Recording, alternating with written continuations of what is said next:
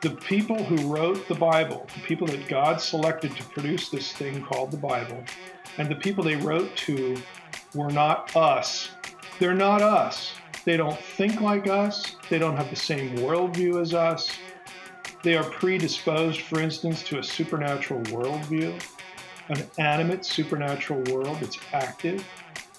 They are not moderns. And so what that means is all of the contexts that you're actually using, whether you're conscious of it or not, to interpret the Bible, evangelicalism, Roman Catholicism, Protestantism, Puritanism, the Church Fathers, all of them are by definition post-biblical.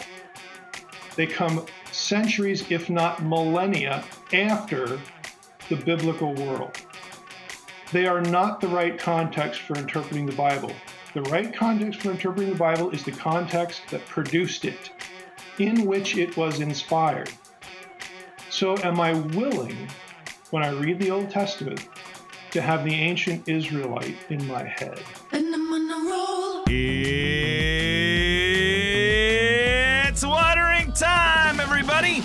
It is time for Apollos Watered, a podcast to saturate your faith with the things of God so that you might saturate your world with the good news of Jesus Christ. My name is Travis Michael Fleming, and I am your host. And today on our show, we're having another one of our Deep Conversations. A deep conversation with Old Testament scholar, podcaster, and paradigm shaker, Michael S. Heiser. Are we reading the Bible differently than the audience to whom it was written? Where has the supernatural gone from the Bible and how it influences us in our everyday lives? You know, the Bible is filled with stories and situations that do not make much sense to modern readers. However, to those in majority world cultures, they make complete sense, and yet we seem to veer away from it. Why do we, in our modern world, have to explain it away? What if we simply allow the text to stand as it is? Or let's think about the supernatural here for a moment. What role does the unseen realm have in our everyday lives? How do we not wrestle against flesh and blood, but against the principalities, powers, and authorities in the heavenly realms? What does that look like? Enter Mike Heiser. He's a paradigm breaker. He doesn't fit what we often think of in our minds of an Old Testament Bible scholar. From a credential standpoint, he fits the bill. He's got an MA in ancient history from the University of Pennsylvania, another MA and a PhD in Hebrew, Bible, and Semitic studies from the University of Wisconsin-Madison. He has taught at the college level for nearly 20 years and worked as the academic editor and scholar in residence at Logos Bible Software. That is the software that I know most pastors have. He was there for 14 years before he moved to Jacksonville, Florida, for his current role as executive director and professor at the Awakening School of Theology. Mike has been a regular contributor to Faith Life's Bible Study magazine and has also published widely in scholarly journals and is a best-selling author. His books include The Unseen Realm, Recovering the Supernatural Worldview of the Bible that I know my friends cannot shut up about, or the book Supernatural, What the Bible Teaches About the Unseen World and Why It Matters. Another book, Reversing Herman, Enoch, the Watchers, and the Forgotten Mission of Jesus Christ.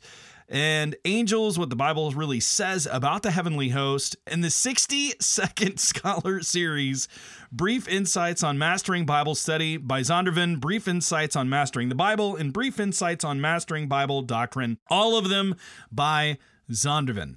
Dr. Heiser advocates that interpreting the Bible in context means reading it in light of the context that produced it, instead of Christian tradition or modern thinking. And that's going to be very evident later on in our discussion. And it's very, very important for us to understand, to think through what are the filters that we use when we are reading the Bible in our minds and how were they developed. Readers discover a radical new relevance and coherence when they read the Bible through the eyes of its ancient writers. Years ago, this passion for convincing readers of the importance of an ancient worldview prompted Dr. Heiser to create the popular Naked Bible podcast, which surpassed 7 million downloads this past spring. Dr. Heiser's nonprofit ministry called Miqlat, MIQLAT.org, provides translations of his work free of charge in over 30 languages.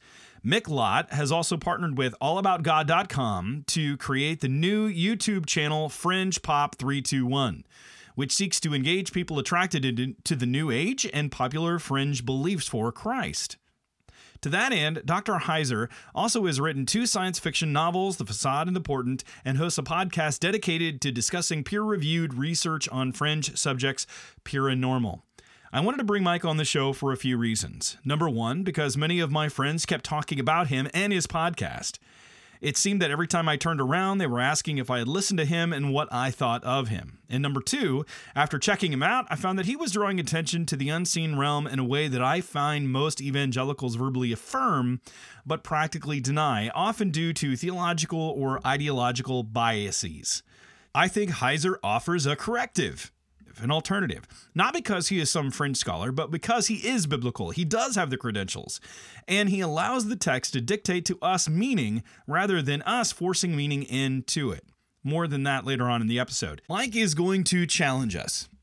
He's going to challenge us to rethink what we believe about the unseen realm and why we believe, or even how we got to that belief system in the first place. But the question that we have to ask ourselves is this: is he right in what he is saying? And if so, what does that mean for us? Now, we're going to take a break midway through for some commentary and then jump back in to hear more about the supernatural realm, spiritual warfare, and how we can defeat the powers of darkness. Be sure that you listen to the end because we have some other things coming up that you need to know about. With that in mind, here is the conversation that I had with Mike Heiser. Happy listening. Mike Heiser, welcome to Apollos Watered. Hey, thanks for having me. I hope I'm ready. I think you're going to do just fine, but are you ready for the Fast Five? Well, like I said, I sure hope so. Let's have it. Okay, let's start off with an easy one. Coffee or tea? Tea. What kind? Black. Any particular brand? English breakfast, Scottish breakfast, or Irish breakfast. But not Earl Grey. Not Earl Grey. Okay. I don't want to. I don't really like to drink perfume, so not Earl Grey. Okay, here we go. So you're in Jacksonville, Florida. So yep. Tim Tebow or Trevor Lawrence? For quarterback, Trevor Lawrence. Not for quarterback. I just put it out there without a position. Yeah, I'll take Trevor Lawrence. Okay. Here we go. So this is from some friends that have really actively listened to your podcast, I think every episode. Fantasy football or Pugs? Pugs. I can't betray Pugs. I hear you have 2 of them? I have 2 of them, and they're glorious. They're glorious. Why Pugs? Pugs, man. Come on, Pugs. Because Pugs make you smile every day. I don't know if it make me smile. I'm not sure if Pugs classify as a dog. They make you smile or laugh every day. That's important. Okay, here we go. Weirdest habit your wife or kids say you have? Boy, probably weirdest habit. Probably just I pick my fingers a lot. You know, like I got to be doing something with my hands. I don't know if that's weird, but that's the one I get called out on all the time. So.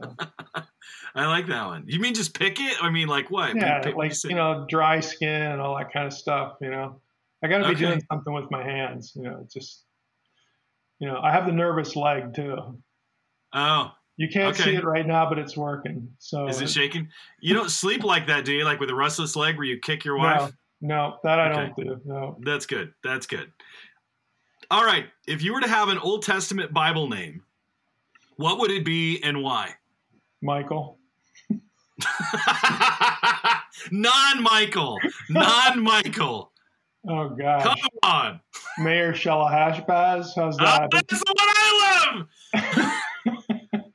I always want to know when someone's going to name their kid that. They're like, we're having a Bible name. Which one? Mahil Shalahashbaz. And there's actually an actor with that name.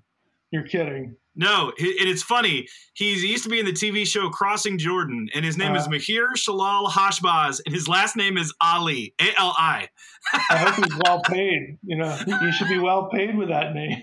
You should. But I was like, wow, I couldn't believe it. I had to stop the television when I saw his name on there because I thought, I've never seen anybody with the name before. Yeah. But that's awesome.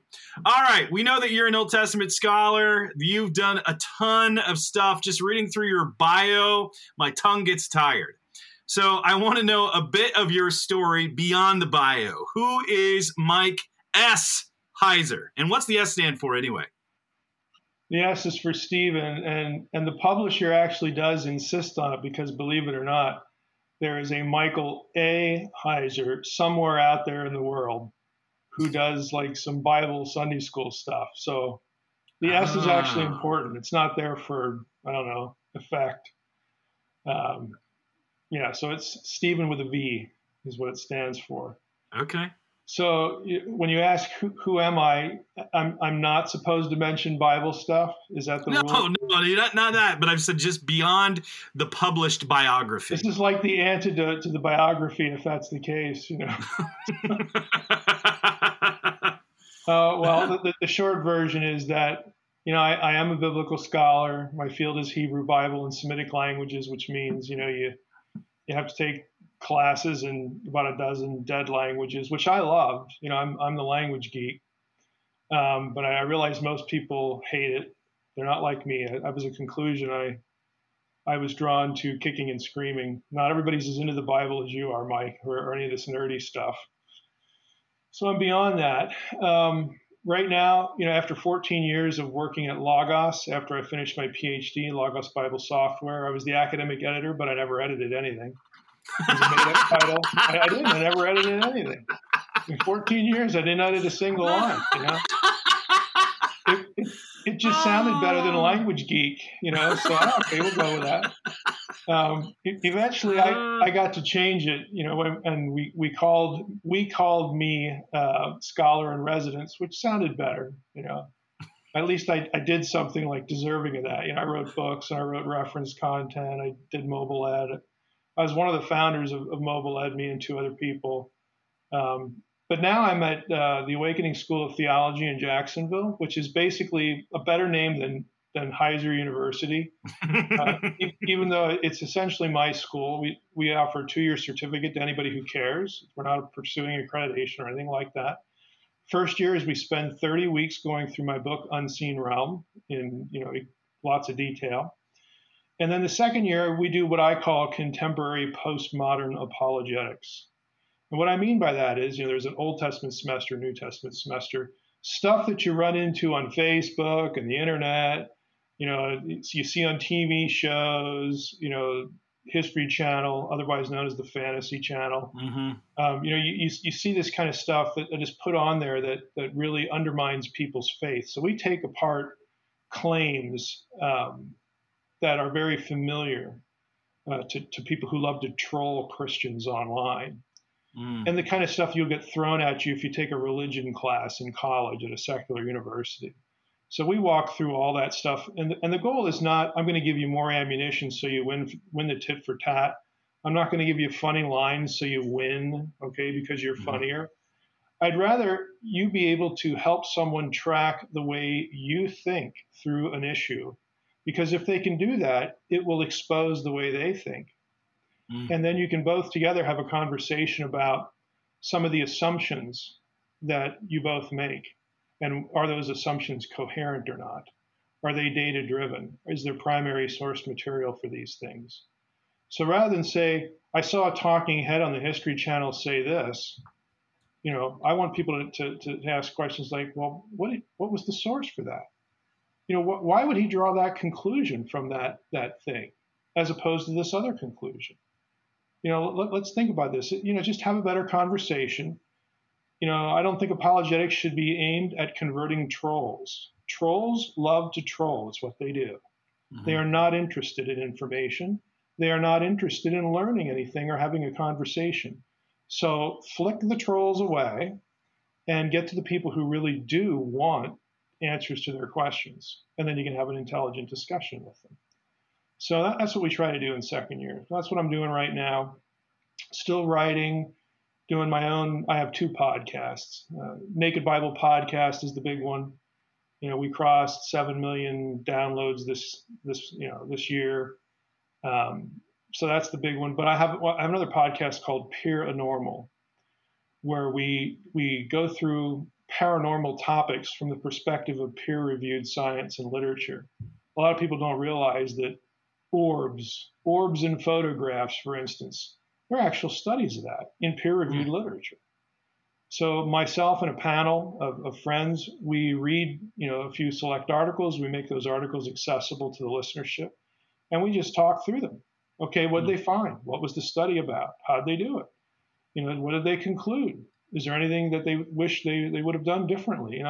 So we try to, again, promote better thinking about these things. I also have a YouTube channel, Fringe Pop 321, where our episodes are 15 to 20 minutes, and they're all aimed at fringe stuff, fringe pop, fringe, stuff, popular culture, where, again, the goal is the same.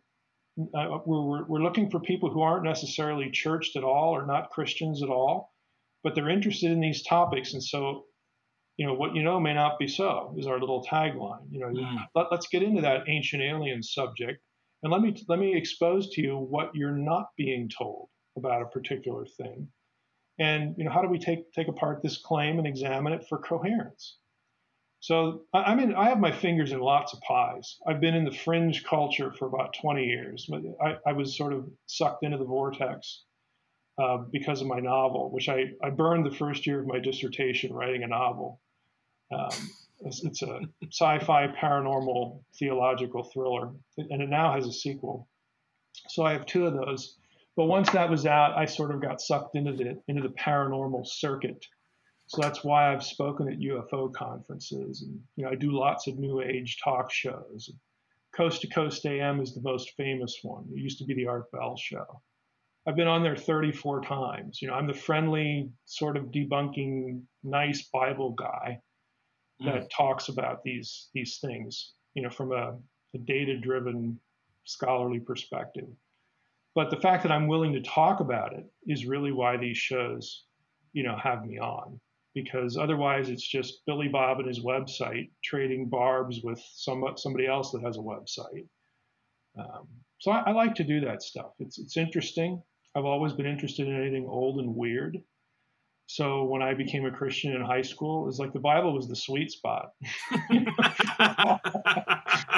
I liked the languages. I was good at that academically, and all this stuff just sort of came together, and eventually wound up getting a PhD in Hebrew Bible and Semitic languages, and the rest is sort of history.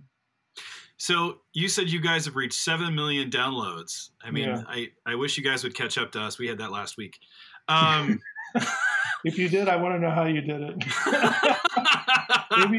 maybe we need to add sound effects. That's what we need. Or pug pictures. Get a glimpse of a pug with every download. Oh, hey, you laugh, but I go to events and people bring treats for my pugs. Well, I can't but help think of like Men in Black with the pug who's like an alien. Frank so I've got that picture in my head right now. One of my pugs is a fawn color pug, and it looks just like Frank. But the other one's black. He's the demonic one. Like you said, you've got your finger in a lot of pots, which is not the traditional academic thing. I mean, that's just not. Just reading a little bit about you online, people don't know really what to do with you. That's entirely intentional. I'm sure it is. It's good, but it makes people kind of, like a puppy. Like they turn their head like, I don't know what to do. Because rarely do you find someone of your academic pedigree and not just some, like you mentioned, kind of the mom and pop website armchair apologists who are sitting at home thinking they're defending the faith, but they don't have the linguistic background. They haven't done the studies. They haven't done all of the things that are there. And I mean, there are some that have, and they are doing that. But it's interesting to me that people really don't know what to do with you, because in many ways you're a paradigm shaker. And there was a song that I heard years ago, and it's it says you're called the Rome Shaker, and they kind of laugh. But when I hear you, I go, he's the paradigm breaker. This just runs through my head. That's better than the irritating boil on your butt or something like that. My recipe is really simple. I mean, because I'll get into this in Q&As. To understand me, it is actually really, really simple. And if you grasp it, it exposes how you have complicated things, not me. Mm-hmm. Okay, here's my simple assumption. And I sort of lay this out in the first 2 chapters of Unseen Realm, which is the thing I'm probably most known for, other than the podcast. In the paranormal community, of course, it's going to be coast to coast. But I tell my story there, and without going into the nuts and bolts of my own provocation here, because I'm in a PhD program. I'm not a newbie. I have 2 master's degrees. I'm in a really good doctoral program in Hebrew studies. I've taught for 5 years. I've taught over 20 courses, biblical studies for undergrads. But I had to be provoked by a simple conversation into something that I probably read 100 times but never saw. And it was Psalm 82 in my instance. And what that did for me, the whole experience, was it forced a simple question. Am I really willing to interpret the Bible in its own context? So we talk a lot about interpreting the Bible in context. Mm-hmm. And that typically means, I got to read the verses before this one and after that one, and the one I'm looking at. And okay, I got the context now. No, context is really about worldview. It's really about the way people think. And here's my profound statement for the interview. The people who wrote the Bible, the people that God selected to produce this thing called the Bible, and the people they wrote to were not us. They're not us. They don't think like us. They don't have the same worldview as us. They are predisposed, for instance, to a supernatural worldview, an animate supernatural world that's active. They are not moderns. And so what that means is all of the contexts that you're actually using, whether you're conscious of it or not, to interpret the Bible, evangelicalism, Roman Catholicism, Protestantism, Puritanism, the Church Fathers, all of them are by definition post-biblical. They come centuries, if not millennia, after the biblical world. They are not the right context for interpreting the Bible. The right context for interpreting the Bible is the context that produced it, in which it was inspired. So am I willing, when I read the Old Testament, to have the ancient Israelite in my head? Am I willing, when I read the New Testament, to have the Second Temple, the intertestamental Jew, in my head? Or am I going to let my creeds and my confessions and my denominational distinctives filter the Bible for me? That is the Rubicon that you must cross. And I'm never saying in any book or interview that, we thought the gospel was A and Mike says it's B. No, we're not talking about that at all. I'm a normal, conservative, evangelical, theological guy, okay? How I get to those conclusions can be dramatically different than what you're used to. And I'll use this analogy. Let's say I know you want to get from point A to point B, this passage to its meaning. And I say, hey, yeah, I know what that is. I know how to get there. Why don't you hop in the car? I've been there a lot, been there many times before. I'll get you there. So you hop in the car and we start going, and you start looking out the window and nothing looks the same. And now you start to get nervous. Who is this crazy man, that's behind the wheel of this car? And I'm in the back seat, okay? But, along the way, you might ask, why are we thinking about it this way? Why are we going this way? And that route stinks. It's full of potholes. I'm very willing to burn your interpretation right before your eyes, okay? And say, don't worry about it. I have a better one for you. We'll get there. Okay, that process makes a lot of people nervous. And I'm okay with that, because at the end of the day, if you let the ancient person live in your head, you will not change the gospel. None of the core doctrines will be lost, but you will start to see the interconnectedness of the Bible in ways that you have never seen before. You have to be willing to do it. You have to be willing to let the text say what it says, especially when it comes to supernatural, powers and all this kind of stuff, angels, demons, which is a totally overly simplistic categorization. There's a bigger panoply of of actors on the stage here, but I can show you the matrix. Okay, what we have is we have people who care about Scripture in lots of churches.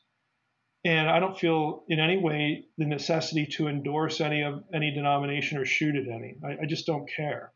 That's why I call my podcast the Naked Bible Podcast. We're just stripping away all that stuff. I don't care about it. So, you jump into that, and what it does for you is, or going back to what we have people who have lots of data points in their head. They know a good bit of Bible, but they have no framework at all in which to put those data points. They have no sense of how they are connected. That's what I do in Unseen Realm. I will build the matrix for you. I will build the framework for you. It's not marketing shtick. What I promise readers is that if you have the content of this book in your head, you will read your Bible again for the first time. Because that's what happened to me. Again, I had to be provoked into this whole process. And I was a doctoral student. Again, I was not a newbie. But I had to be provoked. I had all these experiences. Where in the world is this going to take me?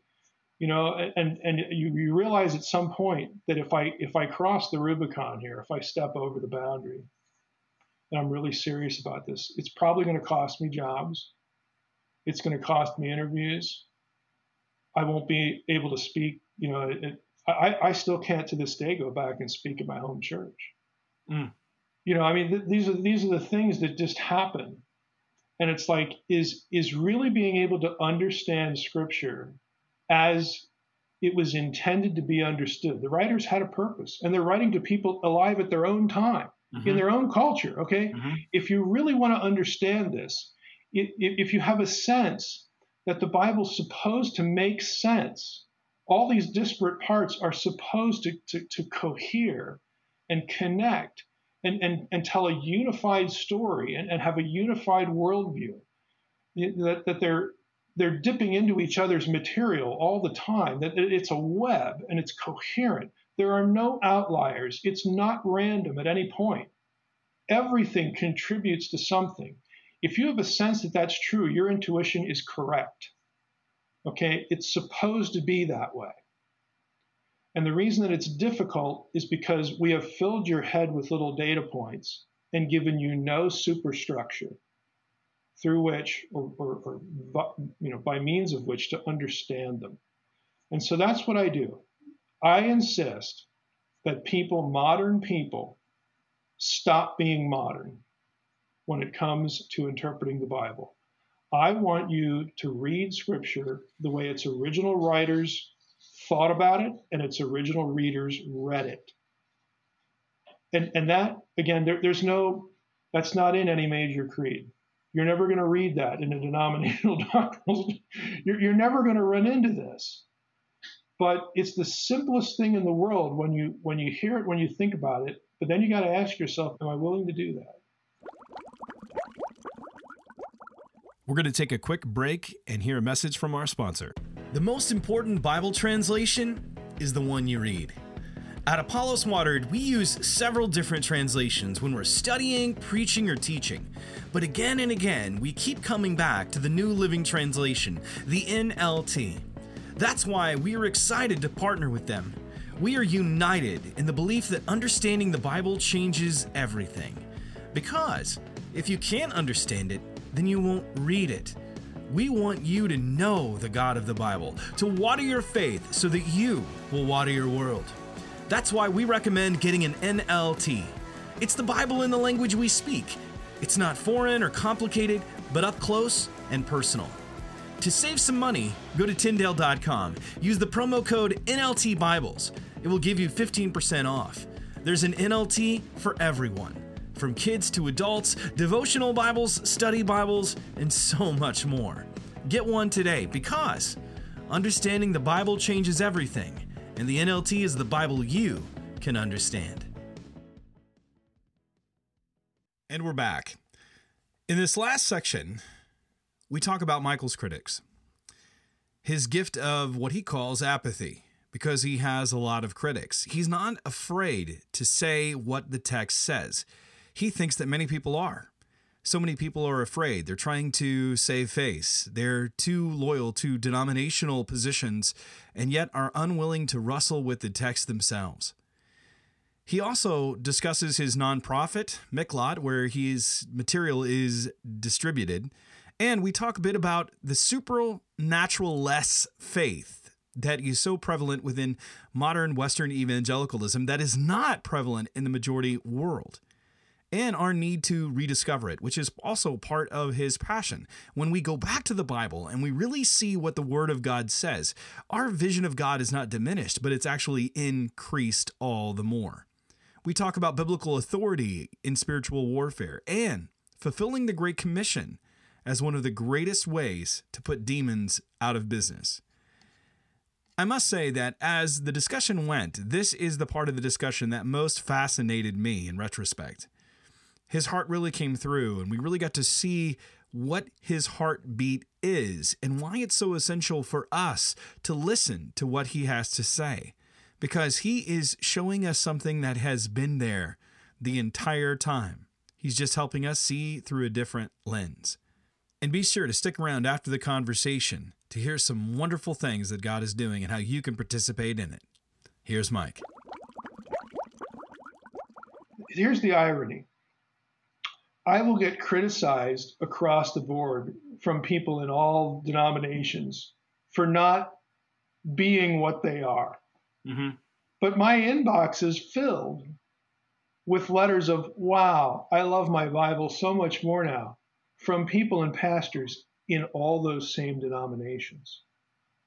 So I don't view my job as trying to win everyone. You know who I'm looking for? I'm looking for the 5 or 6 people in every church who know they are not being taught.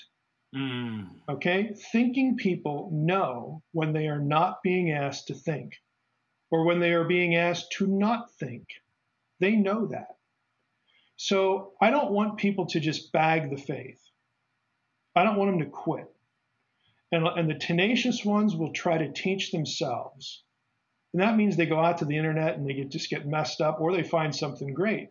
So I view it as my job as a scholar to make my content as accessible as possible and to encourage other scholars to do the same. The scholars I have on the Naked Bible podcast when we do interviews, the key is you are doing something intentionally for the layperson. You are not just writing for the guild. We can all do that. That's part of having the PhD union card, okay? Everybody does that. But few scholars intentionally try to take their content and get it, put the cookies on the low shelf, okay? Or just put it in a layman's form. That's what I want. So I don't care if anybody likes it. My superpower is apathy, all right? I don't care if anybody likes it or endorses it. I will continue to frustrate you. I will not take your pet position on eschatology. I will insist that election has been fundamentally misunderstood. Okay? I will do all that stuff because it's good for you to think about these things. And I have reasons for saying them. And they're not just whimsical or comical or off-the-cuff reasons. They're real reasons. I'm the wizard pulling back, getting the curtain pulled back, except I'm the one pulling the curtain and saying, here's why your denomination thinks this and doesn't think that. It hinges on these 2 or 3 things. And guess what? None of the options to those questions are self-evident. So when it comes to systems, everybody cheats. Okay? Everybody cheats. Because they try to create a system, and then they have these passages that don't conform, and they become problem passages. Well, yeah, I guess they are a problem. Okay, but somebody else's problem passage is the foundation piece to some other view. Look, just stop it. Just stop trying to systematize or use these things as filters for Scripture. Just let it be what it is. And in a lot of cases, again, the conclusions we have are sound. I mean, the church has done a good job transmitting the core, doctrines of the faith down through time. They've done a good job of that. But you get 200 or 300 years into the church fathers, and literally, you can count the number of those guys who can read Hebrew on one hand. Jerome, Origen, is there anybody else? Maybe somebody out there in the hinterland, and plus the attitude is we don't need to read that Jewish stuff that they were producing between the Testaments because Jesus has come. And then there's some of that's anti-Semitism, not much of it, but some of it is. But it's this well, we're done now.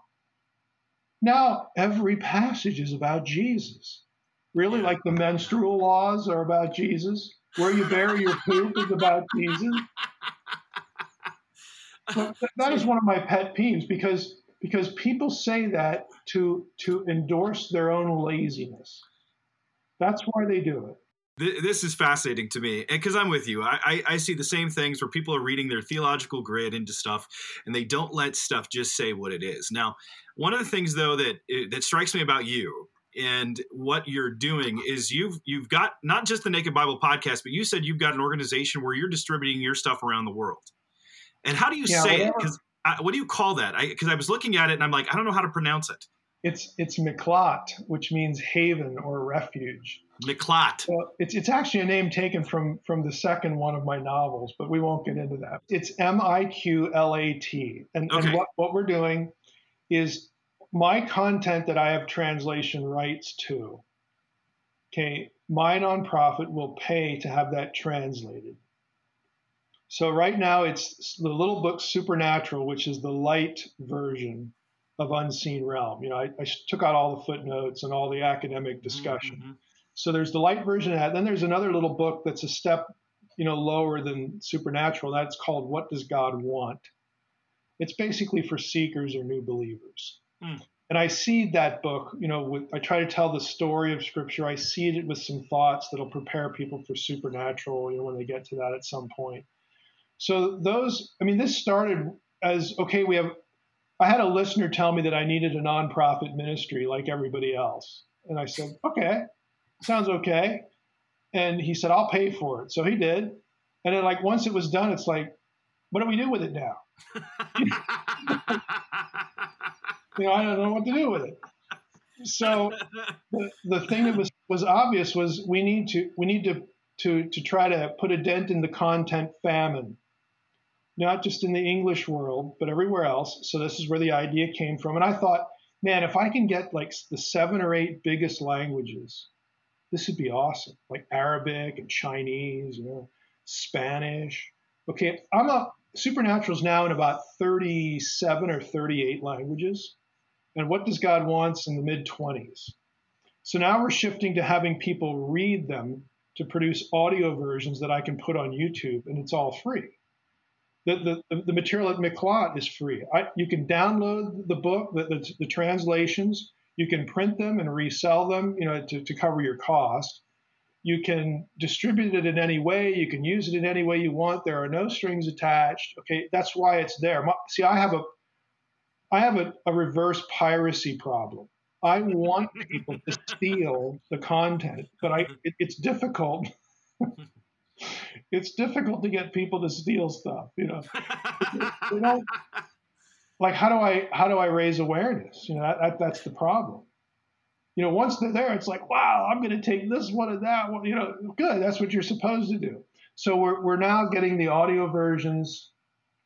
I had a girl from Beirut email me this morning. She actually contacted me about a year ago and said, I want to translate videos you have on YouTube into Arabic.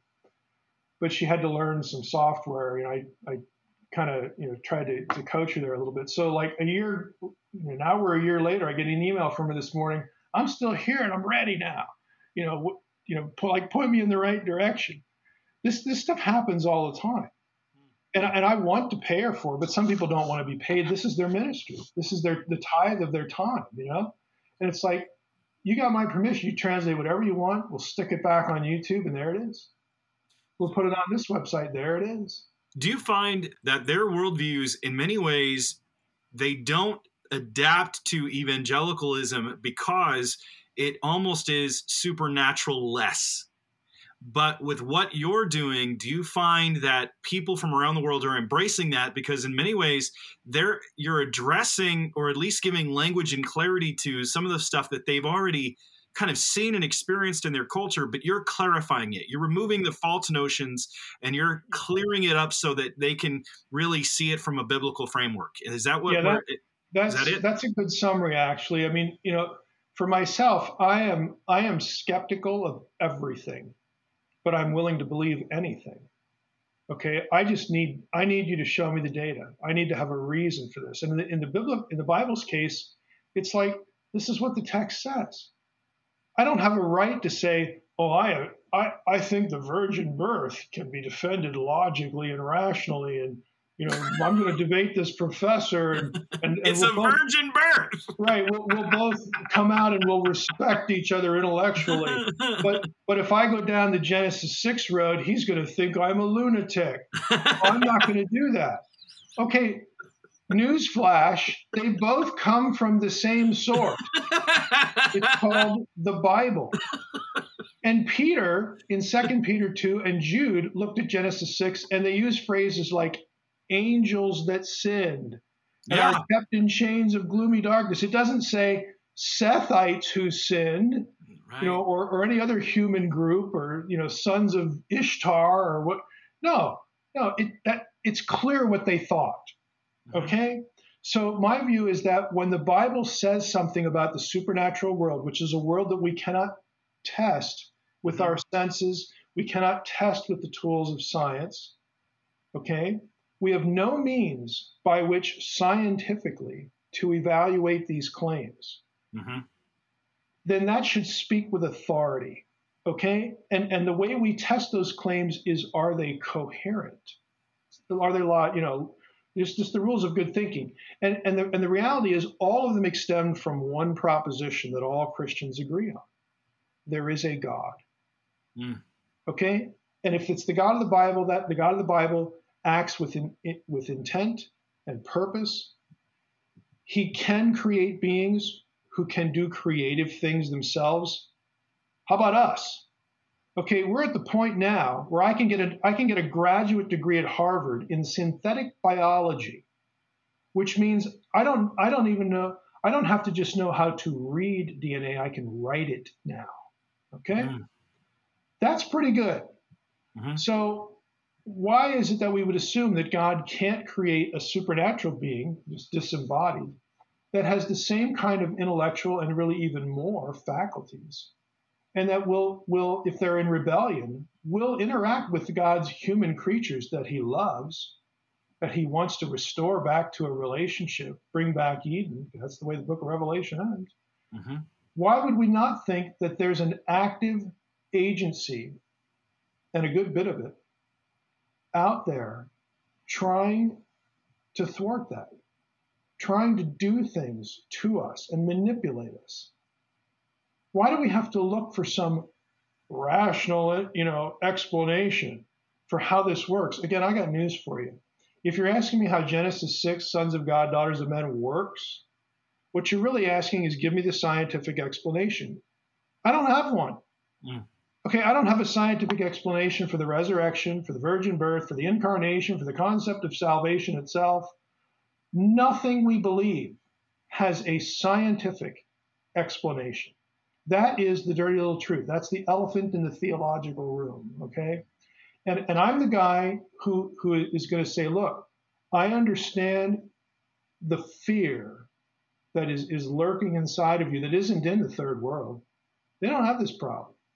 Yeah, and they kind of have the other problem where they're looking for a demon under every rock, which I don't think that's the case either.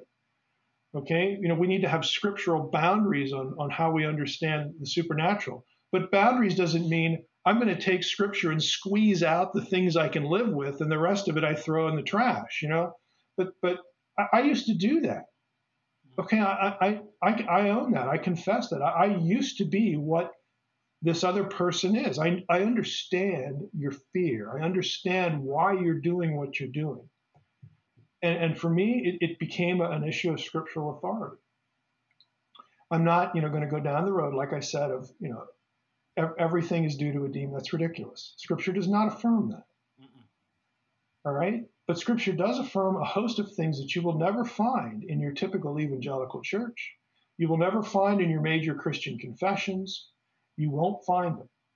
And it's not because they're sinister. A doctrinal statement, a confession, is supposed to be a distillation of the most important idea. That's what it is.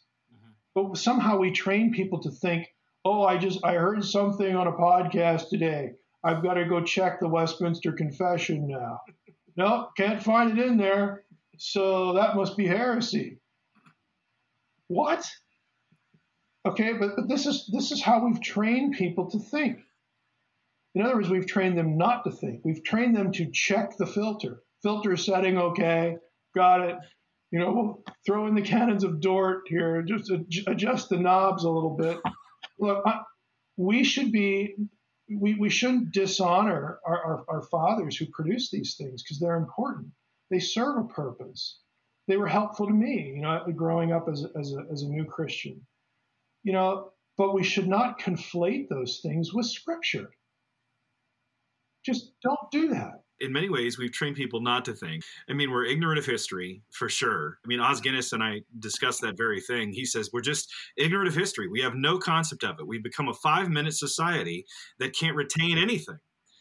I mean, you mentioned the creeds, and yes, there are those groups where I see that very active. But what I'm seeing is less of that. I'm seeing more of the just disenfranchisement. That is the hope of postmodernism. Yes. It's not all negative. Okay. Right. I agree with you because it strips down certain narratives, but the fact that it removes a complete meta narrative is, and we have to show that the Scripture does have that meta narrative for the purpose of who God is. And I'm in total agreement there. So I don't think everything postmodernity has brought to the table is completely wrong. However, I wouldn't even say postmodernity. I'd say modernity would be a bigger problem to the supernatural understanding of the Scripture than postmodernity, because postmodernity at least is open. The problem is it's open to too much. This is why, I had to discover this, but this is why the Bible Project is so successful at what they do. They focus on the big picture stuff, and they can visualize it so well. It's so helpful. I didn't understand when I was writing books like Unseen Realm and stuff that I'm actually doing the same thing, just in prose. That I'm trying to trace the connectivity of Scripture to tell the story and focus only on the story, and then how all these other things contribute to the story. That's really what needs to happen. And I'm not saying that we should have our denominations abolished. Okay, be warmed and filled. Pick these things based on preferences you have. It's okay, but realize that you've landed there because of decisions you make. Your tradition is not self-evident in the Scripture. Your brother over here lands at a different place because of some decisions he makes about how to approach the Bible one way, you approach it a different way. If you just realize that, but focus on the salvation history story, it's going to build unity without conformity. Okay, we don't need the conformity, but we do need the unity. And it's just going to help us think a little bit more broadly. And so the person that appeals to is not the modern. Okay, it's what has come after. So I'm all in favor of, my hope is that the new generations here, I don't want to see them destroy the institutional church. I think it's doing that by itself, to be honest with you. I don't want to see it just to destroy it and leave nothing there. I'd rather see them transcend it. Okay, I'd rather see them focus on, again, the big picture and then be charitable, to the others who share their love for the big picture. And everybody's honest with each other and saying, well, we're over here because we like this. We're over here because we like that. And just let it go. Just let it go. When you're talking about then the interaction with the supernatural realm, the unseen realm, personally, how do we as Christians go about that? I mean, how do we make ourselves, yes, we need to make ourselves aware of it, but what does that play in our regular Christian expression? And again, I'm not talking about the critics for a moment. I'm talking about me as an individual, understanding this. How does it fit for us and into the transformation part? Because giving information is one thing. Seeking transformation is something totally different. I'll start it off negatively. Here are the two things we shouldn't do. Okay. We should not solicit engagement, Agreed. with supernatural powers. Secondly, we've got to get rid of the Ghostbuster approach to spiritual warfare. Okay. But I like Ghostbusters. Well, I know. I ain't no afraid of no ghosts. But the notion that I'm getting up today and I'm strapping my little box or little ray gun on, and now I'm going to go looking. I'm going to go looking for them. Look, no. Yeah, not that either. Not that either. Okay, right. Jesus never said go hunt them down. Okay, but what he does do is he gives authority. Okay, based upon our relationship to him as the King of the kingdom. That when we run into these situations, okay, we do have the authority to act on his behalf. Again, assigning, we appeal to him. Okay, not out of our own strength and all this stuff. So there is this element that we may find ourselves in. And what I tell people, I know people who just was doing ministry in some country or some neighborhood, and I was convinced we had somebody who was possessed, and so they have to engage. All right. So my large general piece of advice is, no matter what the situation, the best thing you can do is speak truth to lies. Okay, there's lots of lies going on in the room that the devil has claim over this person. Okay, well, maybe they do because they have solicited it. Right? Well, the devil needs to be reminded, or the demon needs to be reminded of their destiny. They need to be reminded that their authority has been taken away. It's been handed back to them because of this person, but this bondage, can be broken. They don't have a higher authority. They have this right here. And if this person turns and repents, they have no authority there. So, I mean, that's just a simple illustration. Basically, there's a supernatural element to how we lie to ourselves, about ourselves, and about other people. We do not have a scripture-driven perspective of who we are in God's sight and who they are. I'll give you one illustration. Again, spiritual warfare, this basically your audience is going to have to read Unseen Realm to really follow this, or the Demons book. Okay, I have a chapter on this in the Demons book. But we basically have had 3 supernatural rebellions, okay, that are part of why the world is the mess that it is. Not just one. It's not just the fall. The third one of these is something that happens at Babel in connection with Deuteronomy 32. That's the explanation for where Daniel gets his theology in Daniel 10. It's in turn the explanation for where Paul gets his theology and basically his vocabulary for the powers of darkness in his ministry. He uses terms like principalities, powers, rulers, authorities, thrones, dominions. Occasionally he'll use the word demon, but not often, 2-3 times. Most of the time it's this other stuff. What do all those terms have in common? They are terms of geographical dominion. That goes back to the Babel situation, and your listeners are just going to have to read about that. But here's the point, why I mention it. In a half a dozen passages, when Paul is talking about the resurrection of Christ, he links the resurrection and the ascension to the nullification of the authority of the gods of the nations of the Old Testament, which are the principalities and powers. Now, that doesn't mean that they're going to run away and take their ball and go home and cry, okay? They're going to fight for their turf. What it means is that they have no authority to enslave and claim their populations anymore. Mm-hmm. The Most High became a man, the Most High, that assigned them their authority in the first place, and then they became hostile and corrupt, and we had this adversarial relationship. The Most High became a man, died on a cross, rose again, and ascended to the right hand of power. This is why Jesus says, all power is given unto me in heaven and on earth, okay? The nations that were disinherited at Babel have now been reclaimed. Okay? Jesus is the Messiah, not just for Israel, but for them too. God isn't giving up a single inch of turf on the planet. And so they are nullified. Their authority is stripped away. That's, Paul, these are all Pauline phrases, okay? So what does that have to do with our task as Christians? Well, Paul linked the second coming of Jesus, the return of Jesus, to the fullness of the Gentiles. He does this in Romans 9, Romans 11.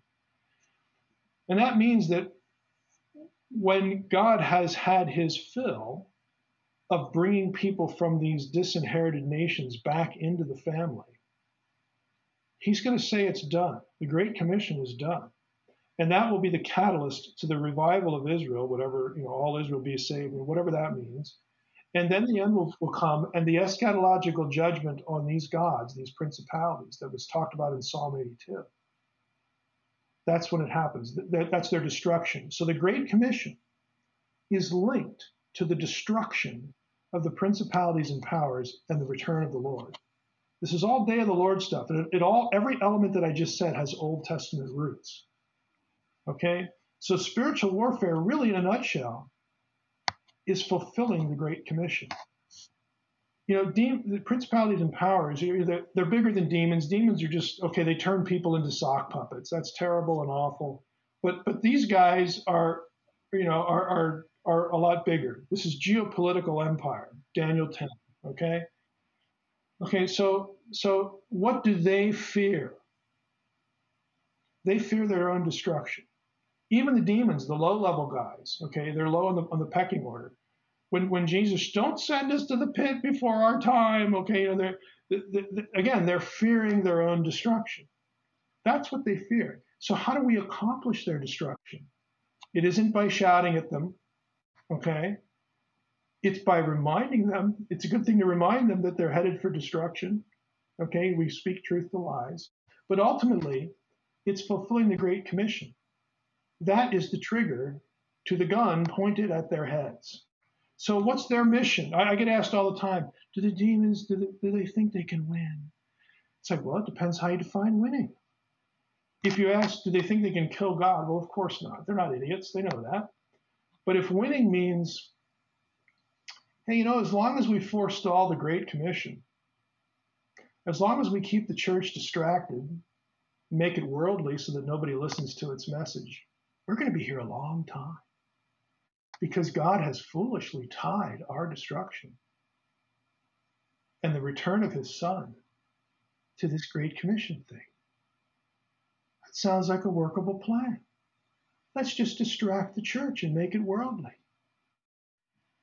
Got it. Okay, and honestly, they ain't doing too bad. No, they're doing pretty good right now. The thing that they fear is their own destruction. And I think it's something to be mindful of on our part, because we are an agent of the King. Okay, we have the message that if as long as we're alive, we're going to proliferate this, because as one kingdom grows, the other one diminishes and heads toward annihilation. Okay, so I just think we need to have practical things in our heads like this, and when we run into someone afflicted, we do invoke the name of Christ. We do remind the cosmic power of the way it really is. You can make us suffer, you can harass us, you can scare us, and that's not going to stop us from doing what we're here to do. You're not going to win that. That's good. That's good. Mike, I know we're out of time for today, but I just want to thank you for taking so much of your time, having the conversation. And how can people follow you and really know what you're doing? The Nerve Center is drmsh.com. It's DR as in doctor and then my initials. You can find pretty much everything I'm into on that website. The books are all accessible through Amazon. You go to the author's page, you can sort of get the convenient listing of them there. But those are the main things. Again, I have the Fringe Pop 321 channel on YouTube. We've got the NakedBiblePodcast.com, but all these things are linked, from drmsh.com, the nonprofit, all that stuff. So, fingers in lots of places, but it's all good. It's all worth doing. So we just try to do something useful at different levels. You never know what somebody's entry point is going to be, into the content. So that's the guiding rationale for it. Thank you so much for taking your time. And again, thank you for coming on Apollos Water. We'll talk to you soon. Thanks. Mike is a fascinating guy, a man of great courage and fortitude, perseverance, one who has had to deal with his share of critics. But I have to ask myself the question, is he right? Are the things that he is advocating right?